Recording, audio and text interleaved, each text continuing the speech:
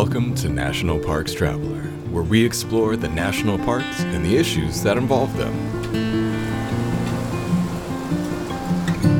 Whenever you're visiting a national park, be sure to spend some time gazing up at the sky at night.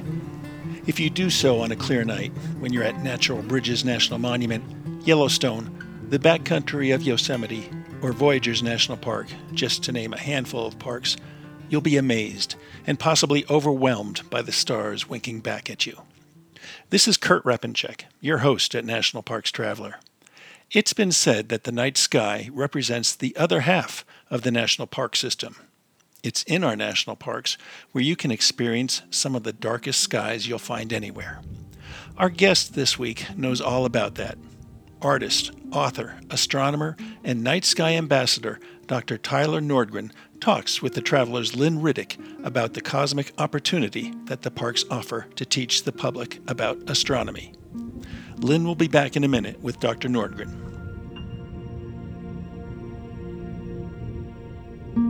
Nova Scotia, 8,000 miles of coastline dotted with colorful fishing villages, quaint coastal towns, and an abundance of scenic natural beauty. Home to 2 national parks, Cape Breton Highlands and Kejimkujik. Spend your nights under a canopy of twinkling stars. Spend your days exploring trails, beaches, historical waterways, and tons of cultural and recreational experiences. Visit novascotia.com today to start planning your natural getaway. From now through December 31st, 2021, Interior Federal Credit Union is offering auto loans with rates as low as 1.99% APR. If you aren't already a member, apply at interiorfcu.org. Get ready for the holidays and take advantage of the year-end car deals. Use their car buying services to help find the best deal out there and start saving today. Interior Federal Credit Union, the official credit union for the Department of the Interior and your natural resource for financial services. Membership is required.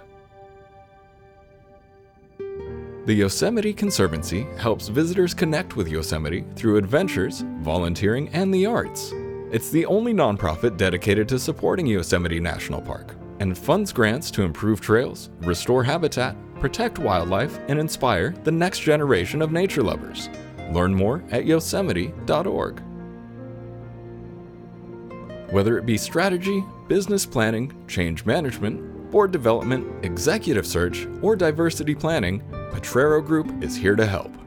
They mix a depth of experiences in the parks and land space with the breadth of best practices from other industries. For more information or to schedule a preliminary conversation, go to potrerogroup.com. That's P-O-T-R-E-R-O group.com.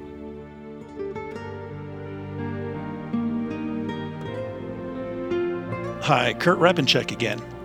If you read the Traveler's website this past week, you saw stories about the need for more and better housing for national park employees, about how the infrastructure bill signed into law by President Biden could greatly benefit the parks, and how a Utah man allegedly made up a story to gain a helicopter rescue from high on Denali in Denali National Park and Preserve.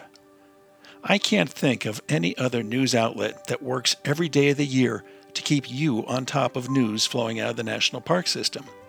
We hope you appreciate our work to keep you informed on the parks and hope that you'll support that work with a financial donation. Frankly, The Traveler wouldn't exist without the support from our readers and listeners, and our intent is to continue providing this daily content for years to come.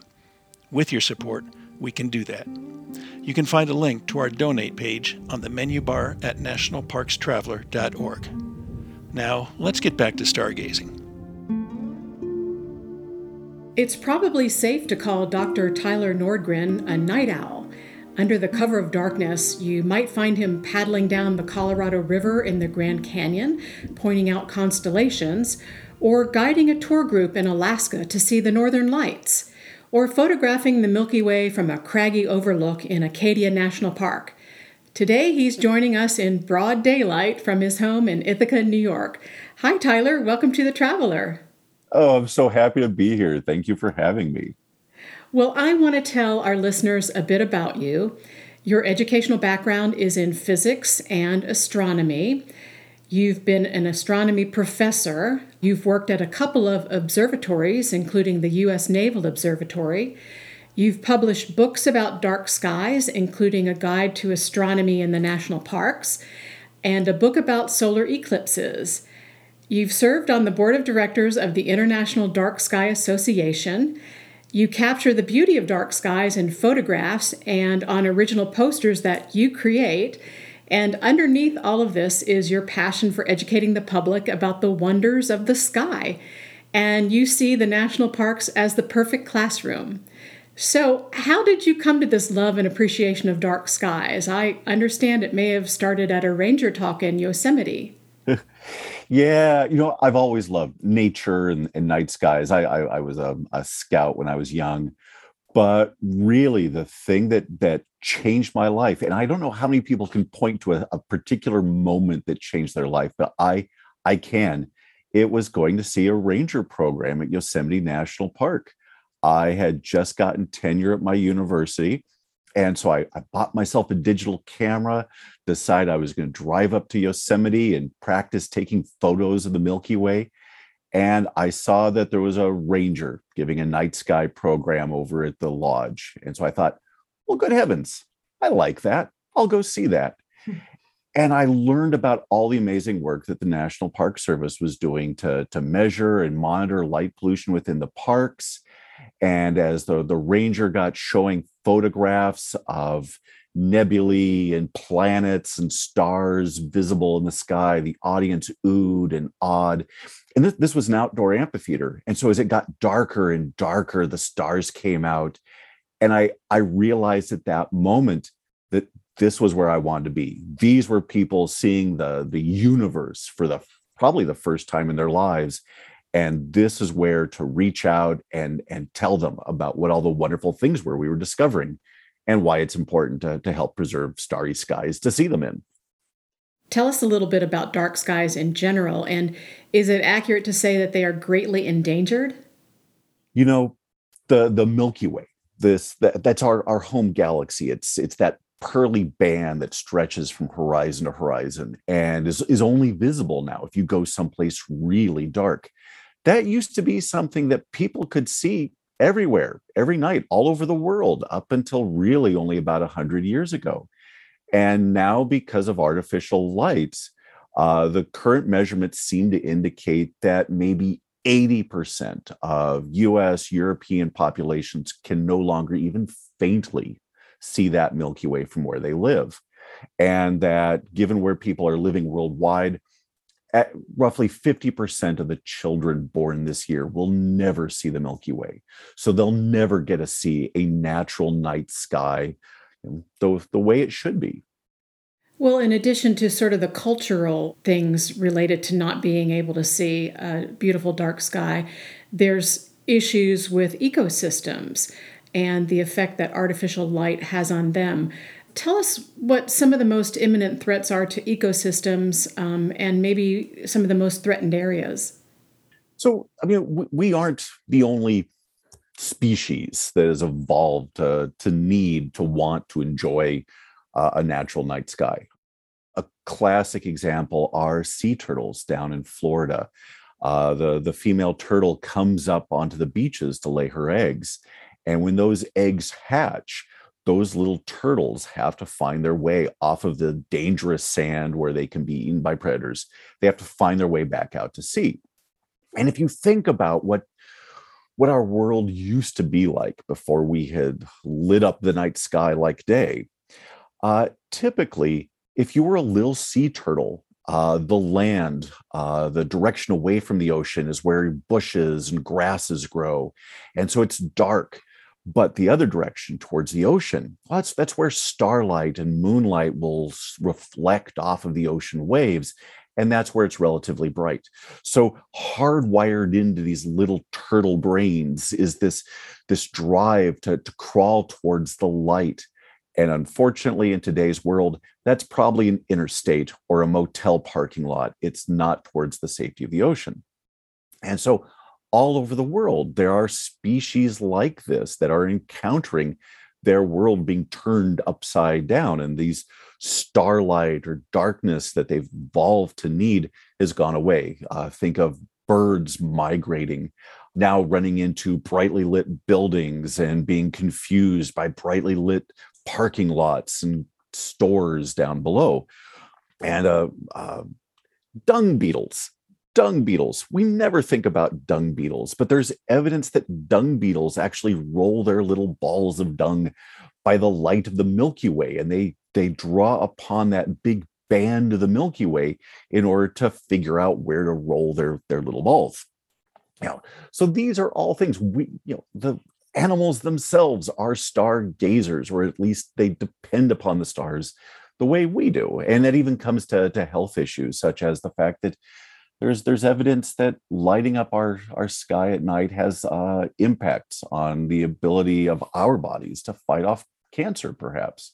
So we are all animals evolved to need night on this planet. Now, you've said that our national parks are some of the last places to see a truly dark sky, and you work with the National Park Service to keep it that way. So tell us a little bit about the collaboration with the Park Service and the work that you do. So one of the things to think about with the night sky, and this is a relatively new idea within the national parks, this idea of the sky being a part of a park. When I first began working with the National Park Service, it was a sabbatical from my university back in 2007. And for a full 14 months, I traveled through parks all over the country. And I still remember arriving at one park. I will not name which park it was. And the superintendent looked at me and said, "What does the night sky have to do with our park?" And he was really baffled as to why I was even there. And that is something that has completely changed. It has been 10 years since I've encountered that attitude. And it's because within the Park Service, people have realized that in the same way, a park is more than just the granite cliffs or the waterfalls. It's the animals that live there. It's the clear air that allows you to see the landscape. It's the ecosystem that allows the animals and the trees to live in harmony and to actually be a healthy environment.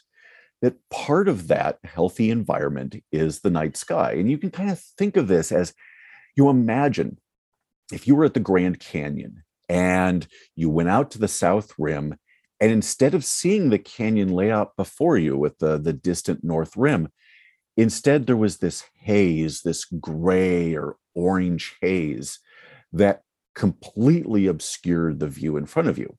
Now, the Grand Canyon's still there, though the rocks have been preserved. But unquestionably, you would say you had lost something. The canyon was not the way it should be. And that's what's happened with the stars at night. Rather than going out and seeing the stars at night from our own homes, there's this orange haze between us and the stars. And that's our lights, our city lights, our street lights, our house lights, scattering off the air molecules, the water vapor, the smog, the dust that's in our air, and reflecting that light back to us. And this is one of the things the National Park Service realized about 20 years ago, and set up a small team of rangers and astronomers to go out and measure how bright or dark the skies were above parks and national monuments all across the country, to determine what was happening to the parks. What were parks that were being adversely affected by light? Where did that light come from? Was it within the park? Was it from surrounding communities or distant cities? And maybe by first identifying what you had and what was affecting it, you could then go on to the idea of preserving it and protecting it for future generations. So explain the process, how you measure light. So one of the things that the Park Service does is they have a camera system that's set up to a telescope, a computerized telescope mount. And so the astronomer, the ranger who's operating it, can go out to a location, set this up, and for the course of an hour, photograph the entire sky above the horizon. And through those photographs, identify, all right, which features are stars, which features are the Milky Way, which features are planets, subtract out those, and what's left is the light from us, distant cities, and being able to identify, okay, there's a glow off towards the northeast. What is there in that direction? Maybe it's a city. Maybe it's actually an oil well that otherwise by day is completely obscured and invisible to the public. But by night, its lights reveal its presence. And that's one of the things that I've found in a lot of national parks out west, that once the sun goes down, especially in areas without a lot of trees or bushes, where oil and minerals are being sought for, there's a lot of light out there that is not actually associated with anybody living there. Interesting. So, what kind of things do you do with the park, or have you done with the park service?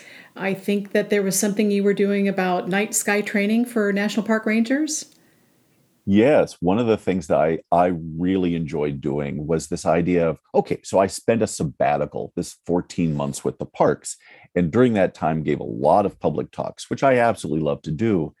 But if you're going to reach people, the way to reach people are to help train the rangers who give talks every night, every week, every month of the year.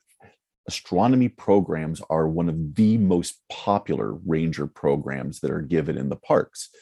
So, starting back during that sabbatical, I began offering little training programs for park rangers to familiarize them with what's going on in the sky, because not everybody knows. And you look up in the sky, yeah, you see the stars, but if you don't know how to find a constellation or what constellations are or what that Milky Way is, what people don't know can confuse them, and people don't like to be confused or scared.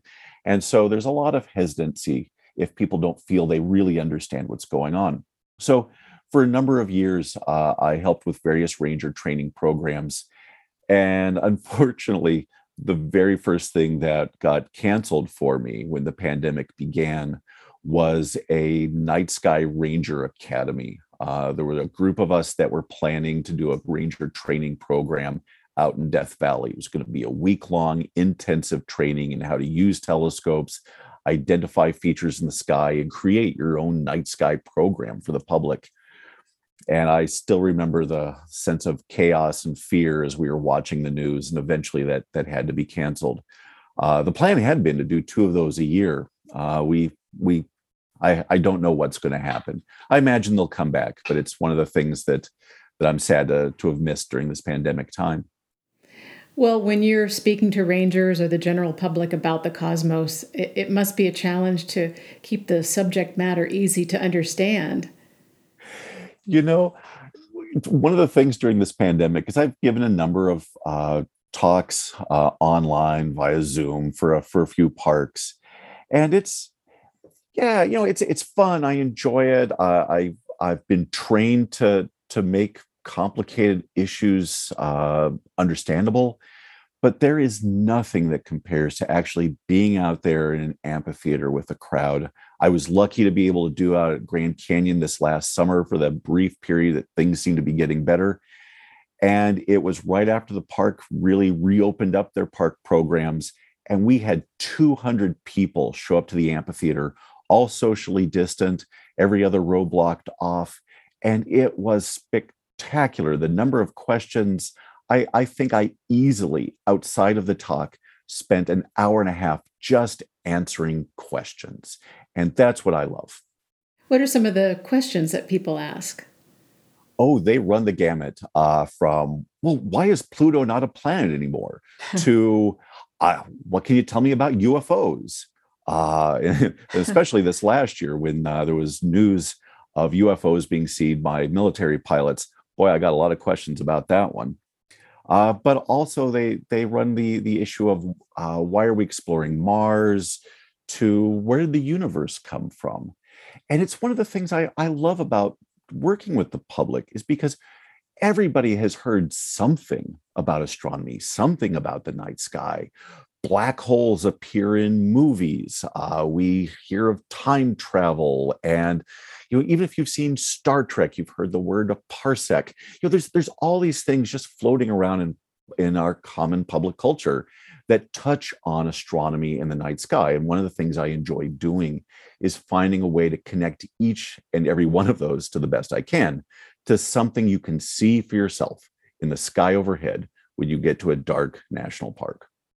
Now, going back to the Grand Canyon, you completed a 3-week astronomer in residence there this summer, and I understand it was the first such residency there. How did it come about, and what are your main takeaways from that experience? So the national parks have long had artists in residence. It's a long storied history with the national parks. But Grand Canyon, back in 2019, on the 100th anniversary of its declaration as a national park, it was declared by the International Dark Sky Association to be a dark sky, an international dark sky park. And this was through long effort by the folks at Grand Canyon to help preserve the dark, starry skies there. And that involved a huge undertaking. There were literally thousands and thousands of light bulbs on buildings all throughout the park. Some of those light bulbs, they had no idea who'd installed them and why at some distant point in the park's history. And so as part of this inventory, they looked to renovate and refit these. It used to be that there were giant lampposts all along the hotels, right there on the rim of the canyon. And if you were camping down at Phantom Ranch, or say rafting along the river down below, you could actually see those lights up on the canyon rim. And that was certainly not preserving the natural landscape for the future enjoyment, which is a task of the national parks. So as part of this Grand Canyon's dark sky certification, they renovated, retrofitted all those lights. And as part of this, they wanted to promote what a wonderful night sky resource they had in the park. And so they created this new program, this astronomer in residence. And the idea was that this person didn't have to be a professional astronomer, but should be somebody who could communicate the wonder and beauty of the night sky to the national park, be it through evening programs, painting, poetry, writing, telescope viewing, however you want to do it. And so I was asked, as a result of the work I'd done through my lectures, my writing, my art, if I could be the first astronomer in residence. And it was a tremendous honor. And I was delighted to be able to be a part of that and start something that I think really should become a much broader program throughout the National Park Service. So how'd you spend your days while you were there? So I wound up being there in late June and July, which coincided with one of the hottest times ever recorded there at the South Rim. Temperatures were daily above 90 degrees.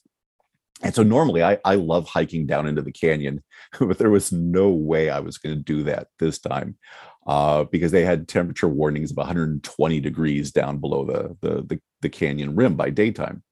So instead, what I did is I spent a lot of time traveling around on the rim of the canyon, talking to the public. At one point, I set up a table with an Ask Me Anything sign out at the El Tovar Hotel and just answered questions. But in the evenings, when the sun would go down, I'd be out there on the lookouts, out on some of the rim lookouts. And I'd take photographs at night. I would talk with park visitors who would go out there hoping to see sunset. And I'd tell them, well, hey, if you come back, say in just an hour and a half, you'll get to actually see a galaxy rise. And that was because at that time of year, after twilight ended, you had the Milky Way running from North Rim to South Rim, rising in the east. And I still remember the one evening chatted with a family that unfortunately had missed sunset, and the clouds had kind of been uncooperative. And I told them, okay, if you're staying at a hotel here in the park or even outside, go out tonight at 11:30 and you'll see the Milky Way. And the next morning, as I was out for my morning walk along the rim, I saw them again. They were out for a morning jog. And when they saw me, they came up to me and said, we did what you said. And we saw it. We saw the Milky Way. And they were so happy. So that's what I did. And in addition, I created a new artwork that said that half the park is after dark, because that's really the slogan that I developed over these last oh gosh, 12 years, that half the park really is after the sun goes down. I want to talk a little bit more about the International Dark Sky Park Association that you mentioned. Mammoth Cave National Park in Kentucky is the latest national park to receive this designation. You probably know that. And more parks have earned this. Can you explain a little more about the process by which parks and other natural sites can become official dark sky places? And can you list some other parks that are official dark sky designated? So this is a program that first started back in 2007, and the idea is that locations, parks, communities, preserves should, one, have dark skies. You should be able to go there and see the stars. Second, you should be able to demonstrate that that place is actively working to preserve those dark, starry skies, that they are retrofitting lights, and seeking to keep the artificial light from obscuring the resource that they have. And then third, they need to be actively working to spread the word of how important it is to preserve these skies, both locally there at the park or the city or place, but also on a much more national, international, global scale. So it's really three things. It's having those stars, working to preserve those stars, and working to communicate to the public the importance of preserving those stars. And the very first international dark sky park was Natural Bridges National Monument in southern Utah. And I got a chance to go there probably about 6 months after their designation. And at that time, it's a tiny little place, a small little campground, three beautiful natural bridges, and that's mostly what people came to see. They drive in, see the bridges, drive out. I went back 10 years later and talked to the rangers, and they said, this is the thing they are now known for, those starry skies, that people come in, the campground is full. They give multiple talks almost every night of the week about stars and the sky. People, if they can't get a place in the campground, they stay in the local town. And so it becomes an economic boom for the local community, because now people aren't just driving through, they're actually staying. And if you're staying, you need a hotel, you need some place to eat. So this has been a wonderful thing for places like Natural Bridges. Other parks, Big Bend National Park in West Texas, still the darkest park I've ever seen. But also places like, oh gosh, Joshua Tree in Grand Canyon, Chaco Culture National Historical Park in northwestern New Mexico. These are places where people have been looking at the stars for at least thousands of years, and they integrated it into the buildings and the rock walls around them. So these are some of the important places just in the United States. And these communities are now found all around the world, but the largest collection of them are here in the United States. What about our national seashores? That's also something that's really important. Seashores, lake shores, places like, okay, so I've mentioned a number of parks that happen to be in the desert Southwest, but if you go up to the Great Lakes, the parks up there, places like Sleeping Bear Dunes National Lakeshore in Michigan, they're tremendously dark up there and absolutely beautiful, beautiful skies. Sure, it gets cloudy and quite cold in the wintertime, but if you're lucky enough to be there on a starry sky, I still remember seeing the stars, including Mars, reflecting in Lake Michigan. And if you go further east to, say, the Atlantic coast, a place like Acadia National Park has got one of the darkest locations on the East Coast. And they rightly celebrate that with a night sky festival every fall. Your book, Stars Above, Earth Below, A Guide to Astronomy in the National Parks, is a guidebook for what to look for in the skies above. The Traveler's Kurt Repenshek, our editor, actually reviewed it when it was first published, and I just bought a copy yesterday because I like looking up at a dark sky, but my knowledge is very limited. So much of what you see depends on the time of year, the weather, where you're physically located, and the darkness around you. So, what's your best advice to novice stargazers like me? So, what I'd recommend is if you want to see the maximum amount of stars whenever you go to any national park, the idea is you want to go when there's no moon up in the sky. So, pick a time near new moon during the month. If you're the sort of person that happens to be an evening person, go when maybe the moon is up in the morning before dawn. So you've got this again beautiful dark starry sky in the early evening. Uh, if the Milky Way is the thing that you've never seen and you want to see it as bright and beautiful as it can be, the time to go to a park is, say, late June, July, August, and September, and even into October.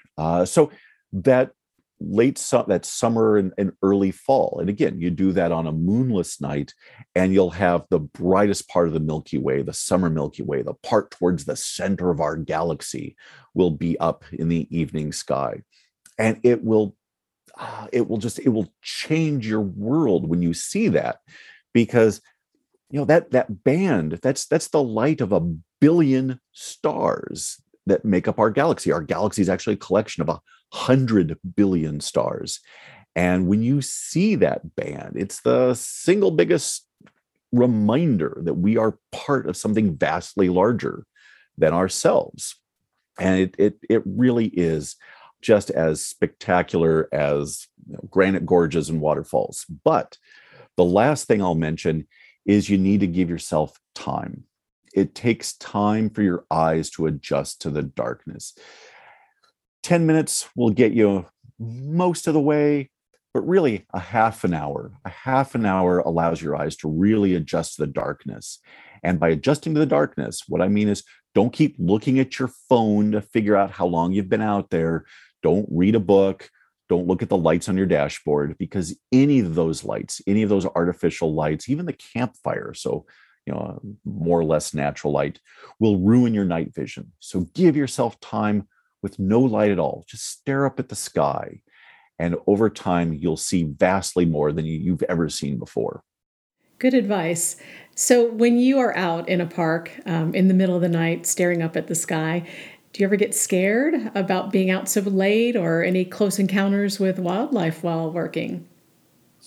Oh, you know, I spent about a month at Glacier National Park, and during that time they were doing construction on the Going to the Sun Road, so it was closed at night. So I was able to drive up a little way and then walk along the road at night, taking photographs.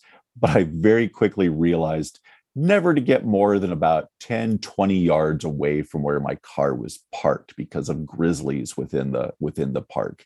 That was one of the few times where I've been out trying to get a photograph that I'd had in mind, and heard something rustle in the bushes and thought, nope, I don't need that photograph. Back to the car.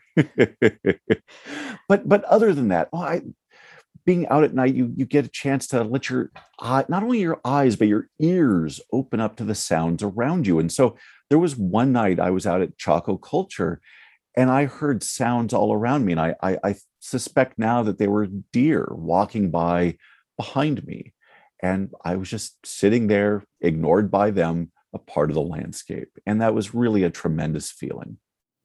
Well, you talked about Big Bend a little bit, and I forwarded a passage to you from your book describing your first trip there and the joy the night sky brought you. Would you read that passage for us? Sure. So the reason why I had gone to Big Bend was that it's one of the darkest, and like I said, it's the darkest park I've been to in the continental United States, and it's one of the southernmost with really dry, clear skies. And there's a certain time of year in the spring where if you get up late at night, say about 2 in the morning, and it's a moonless night, at that time of year, the Milky Way, rather than being this arc above the horizon, the Milky Way at that location, at that time of year, at that time of night, actually rings wraps around the horizon. And so as our galaxy, which is this giant pinwheel in space, at that moment, that pinwheel is parallel with the ground, with the horizon. And so I wrote this at that moment. I have come a long way to be here and to see this, and a shiver runs down my spine. On this night, in this place, and for this moment, the galaxy is laid out before me. My horizon extends 250,000 light years in each direction, and I know exactly where I am in the universe. I am standing straight and tall in my galaxy, the Milky Way, my home. Well said. Well, that's an excerpt from Stars Above, Earth Below. And this is Lynn Riddick, and I'm talking with astronomer and night sky ambassador, Dr. Tyler Nordgren. And we'll be back right after this short break.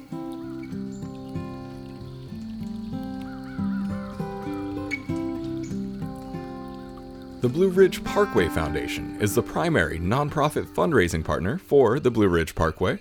It is made up of people who have a deep love for this majestic road and want to ensure that its natural beauty and the experiences it offers endure for generations to come. Show your appreciation at brpfoundation.org.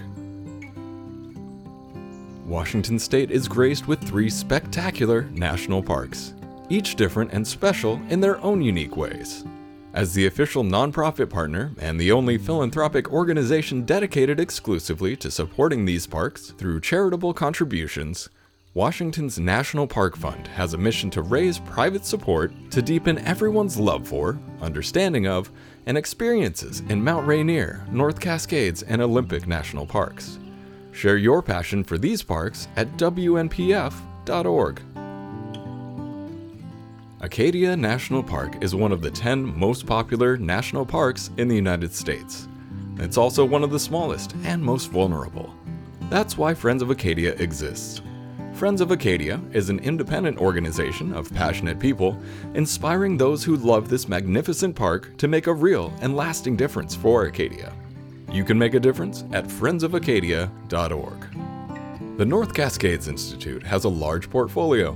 It's an environmental learning center, training center, conference center, and leadership center, all set in the splendor of the North Cascades National Park Complex. Learn more at ncascades.org. The Grand Teton National Park Foundation is a private, nonprofit organization that supports projects that protect and enhance Grand Teton National Park's cultural, historic, and natural resources. By funding initiatives that go beyond what the National Park Service could accomplish on its own, Foundation donors improve the visitor experience and provide benefits to the National Park System for decades to come. See their successes at gtnpf.org. I'm back now with Dr. Tyler Nordgren. You are an artist, a graphic designer, as well as an astronomer. You're also a published author and photographer. And your photography of the skies is amazing. They are featured in exhibits in the national parks and elsewhere. And your photos almost look like they were taken while it was still light outside. So tell me about your approach. So some of what I do is I try to take as little equipment out with me as possible. It's just a camera and a tripod and a little cable release. And I go out at night to capture what I experience, what I see when I'm out in a national park. And so I'll set up somewhere, point my camera at a view that even by day I would find beautiful. And then I wait for twilight to end and I snap a picture. Now, for a lot of places, truly dark places, the sky is actually much, much brighter than the landscape is. The sky being the stars, maybe some glow from a distant city, but the Milky Way. And so for most photographs, the sky just turns up to be quite bright and the landscape looks quite dark. And so one of the things I've started doing is going out when there's a little bit of a crescent moon in the sky, maybe 3 days past new moon. Just a little bit of moonlight will light up the landscape. And so I'll get this balanced photo that, to my mind, reminds me of what I see when I'm really out there. Interesting. Let's talk a little bit more about your posters. You often create posters promoting the dark skies in the parks. and you started creating these posters out of necessity. Tell us a little bit about that. So during that sabbatical, I had this book contract. And so as I was traveling around, I was writing my book, taking photos because I needed pictures. If I was going to tell people about what they could see in a national park, I wanted to show them. So not only was I out pretty much every clear night taking photos, but then I decided I also wanted something more than just photographs. And that's because I noticed in a lot of national parks, in the gift shops, in the lodges, you had this wonderful artwork from the history of the national parks. And it was those WPA, those Works Progress Administration posters from the 1930s that have become such a huge memento, iconic really for the national parks. And there were these See America poster campaign to get people to go out in the midst of the Great Depression and see the beauty that the national parks were preserving. And so it was a form of public education about nature.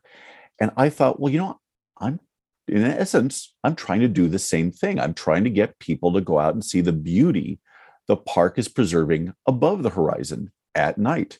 And so I came up with this poster campaign that said, See the Milky Way instead of See America. And as I began to work on that, I also then came up with this slogan, not just see the Milky Way, because there were some parks that, well, you couldn't see the Milky Way, but you could see stars. And so really the important thing was the idea that half the park is after dark. So for my book, I drew one poster that was in this WPA style. I put it in there as an illustration, and I thought, well, that's neat. But when the book came out, and it was really incredibly popular, it got carried in a number of park bookstores, got well reviewed. One of the things that I kept getting asked about by my park ranger friends was, can I use that half the park is after dark poster for my evening program? And I said, sure, happy to have you use it. And then I started getting requests, well, could you maybe put a Joshua tree in that poster? Because it just sort of been a generic picture of two people looking up at the Milky Way. Okay, I could do a Joshua tree. And then it became an arch. And then it was Black Canyon of the Gunnison. And pretty soon it was a series of posters. And then after that, I started getting requests from the park gift shops to ask if they could carry it in their gift store.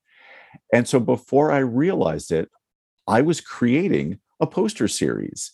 And just like the WPA See America poster campaign had existed in the 1930s, now just by chance, I was creating a new poster campaign that at this point, I think is in something like 50 or 60 national parks across the country.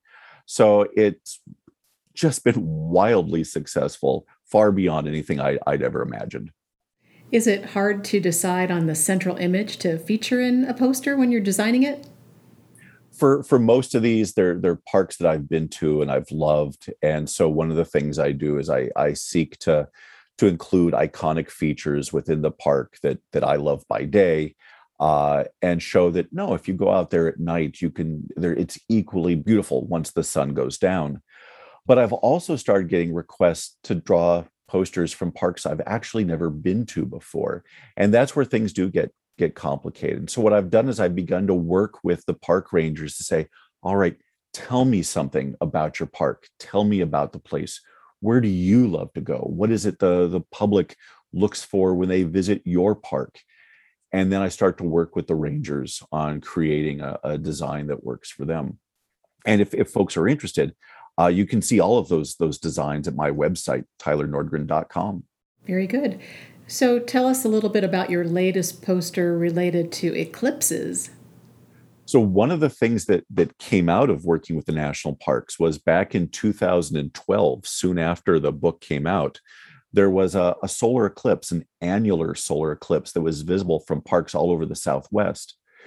And a solar eclipse is when the moon passes between the Earth and the sun. In the case of an annular eclipse, the moon in its orbit around the Earth sometimes changes its distance. Sometimes it's close, sometimes it's a little far away. And if the moon passes between the Earth and the sun when it's at its most distant point, it doesn't completely block out the sun. If the alignment's perfect, you get what's called a ring of fire. And that's what happened in 2012. And so I got requests from about a dozen parks that were along the path of that annularity to create a poster because nobody really knew what to expect. We thought, hey, this should be something to advertise, let people know what's coming. Well, it was wildly successful again. And so for every eclipse that's gone through national parks, I've created these. And as I've started another side business of leading eclipse tours, I've created these posters for every tour that I've led. And so the one that's coming up now is there's going to be a total solar eclipse visible from Antarctica on December 4th of 2021 this year. And so in about 10 days, I'm going to be departing for Antarctica. And for that, I created a special poster showing the ship that I'm going to be on amongst the ice floes off the coast of Antarctica with the eclipse above the ice. So I cannot wait. So far, every eclipse I've drawn a poster for, I've managed to see. So fingers crossed for this one. So is that, would you say, one of the darkest places in the world? It can be, except when we go this time, it'll be December. And so that's going to be the Southern Hemisphere's summer. So it's not going to get quite dark down there. So I'm not quite sure what stargazing we'll be able to do. But part of me hopes that if during the moment of totality, there happens to have been, say, an eruption from off of the sun, maybe 3 days before the eclipse, there's a chance that we could see perhaps northern lights during the moment of totality. So fingers crossed for that one too. I hope it happens. Now, I have been known to drag friends out in the parks to look at the sky at night, and I also love the Perseid meteor shower every August. And I was about 19 when I first saw it near my home in what was then fairly rural Howard County, Maryland. And this year, in August, I coerced a friend and her husband and 2 sons to stay up till 2 a.m. to watch. And we were rewarded with some pretty spectacular shooting stars. But you believe the Geminids shower in December is actually a better show. Did I say that right? Yes, yes. It's called the Geminids. And because a meteor shower is caused by the Earth traveling through a stream of dust that's been left behind by a comet. And so as all these little dust grains orbit the sun and the Earth passes through that, it looks as if all of these little dust grains heating up in our atmosphere, producing the shooting stars, it looks as if they're all coming from a particular point in the sky. It's called the radiant. And wherever that radiant happens to be, whatever constellation it happens to look like it's coming from, that's what the meteor shower is named. So the Perseids come from the constellation of Perseus. The Geminids come from the constellation of Gemini. The Geminids are just as good as the Perseids, except they happen in the middle of winter. They happen in December. And so it's cold out. People understandably do not want to go out at 2 a.m. to look at shooting stars. So not as many people go out at that time of night. Halfway in between, like the Leonids are coming up on the morning of November 19th. And that's usually a pretty good in-between one. That one actually gets really good every 33 years when the comet that those dust grains come from replenishes that supply.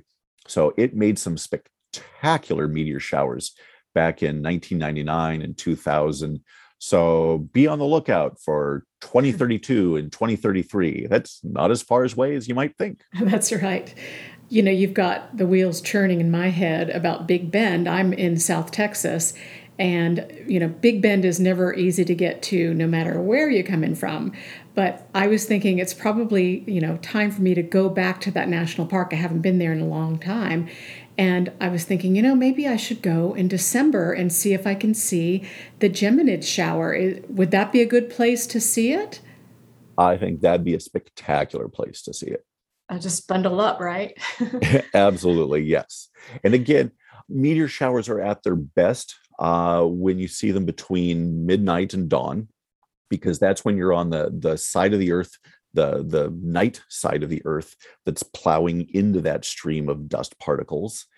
And if you do it, if it happens that meteor shower falls on a moonless night, then that's the best time of all. So what I'd recommend is look for when is the next time the Geminids will occur on a moonless morning before dawn.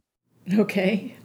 Well, I was actually staying up till 2 just about every night during the Perseid shower, and it didn't seem like that was quite late enough. But I was saying, I got to go to bed at some point. And I kind of had the feeling that if I stayed up till 4 or 5, I'd see more meteors. So how late do you typically stay up during an event like that? Oh, I'll admit that 2 a.m. is really kind of about my limit for me these days. During the Perseid meteor storm back around 99, 2000, yeah, I went out all night. I pulled an all-nighter, but time catches up with you. And I find that about 2 a.m., that nice warm bed looks really inviting. So I get it. Yeah, I wondered if you had FOMO, a fear of missing out by going to bed too early. Oh yeah, and it's definitely true with the Northern Lights when I lead Northern Lights tours. Northern Lights are usually at their best around local midnight or local 1 a.m. if it's during daylight savings time. And every time I'm out, I keep thinking, all right, this looks pretty good, but boy, it's about 2 a.m. I don't know, should I stay out another hour? And I keep thinking, they're going to get really good the minute I go back to bed. So it happens. Well, those are my questions. Any final thoughts for us? One thing I really want to encourage people to do, as time goes on, we find there's so many things in our lives that take our attention. I've got an iPhone. I doom scroll through there reading the Washington Post or whatever until late at night. Even my books are now on my iPhone.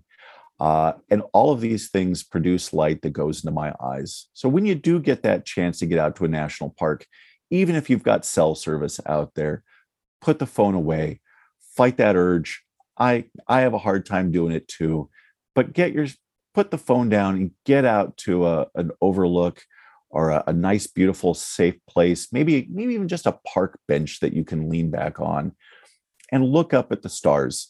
There's research that indicates that people that are able to feel awe, that go and experience awe with a starlit night, seeing the Milky Way, with a solar eclipse or the Northern Lights, that ability to feel awe actually helps make us better people because we realize that the world isn't all about ourselves, that we're all connected and that we're part of a vastly larger universe than just us. And so I really want to encourage people to go out and tap into that feeling of connection that you get by feeling awe under a starry sky. Great advice. Tyler, thank you for your time today, and we will look forward to hearing more about your experiences, and I wish you a successful trip to Antarctica. Thank you so much. I'm looking forward to it, and I can't wait to be back and talk to you more again sometime. That's our show for this week. We hope you enjoyed it. Next week, we'll be talking with a man who clearly has lived the dream of traveling to some of the most adventurous destinations in the world, including the summit of Mount Everest. Rick Ridgway has a new book out about his life lived wild, and we'll be here to discuss it. For The Traveler, this is Kurt Repenchek. See you in the parks.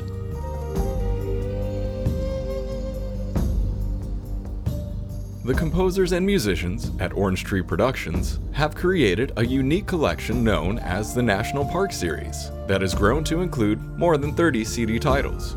Composed against the backdrop of a park's sounds of nature, these musical scores will connect you with these beautiful places and take you there, at least in your mind.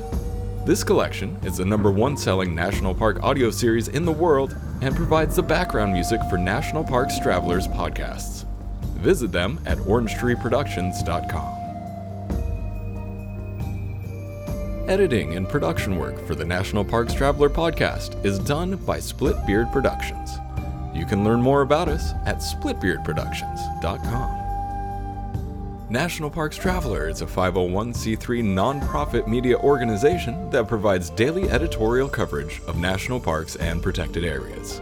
Traveler's coverage is made possible by reader and listener donations. Visit us at nationalparkstraveler.org.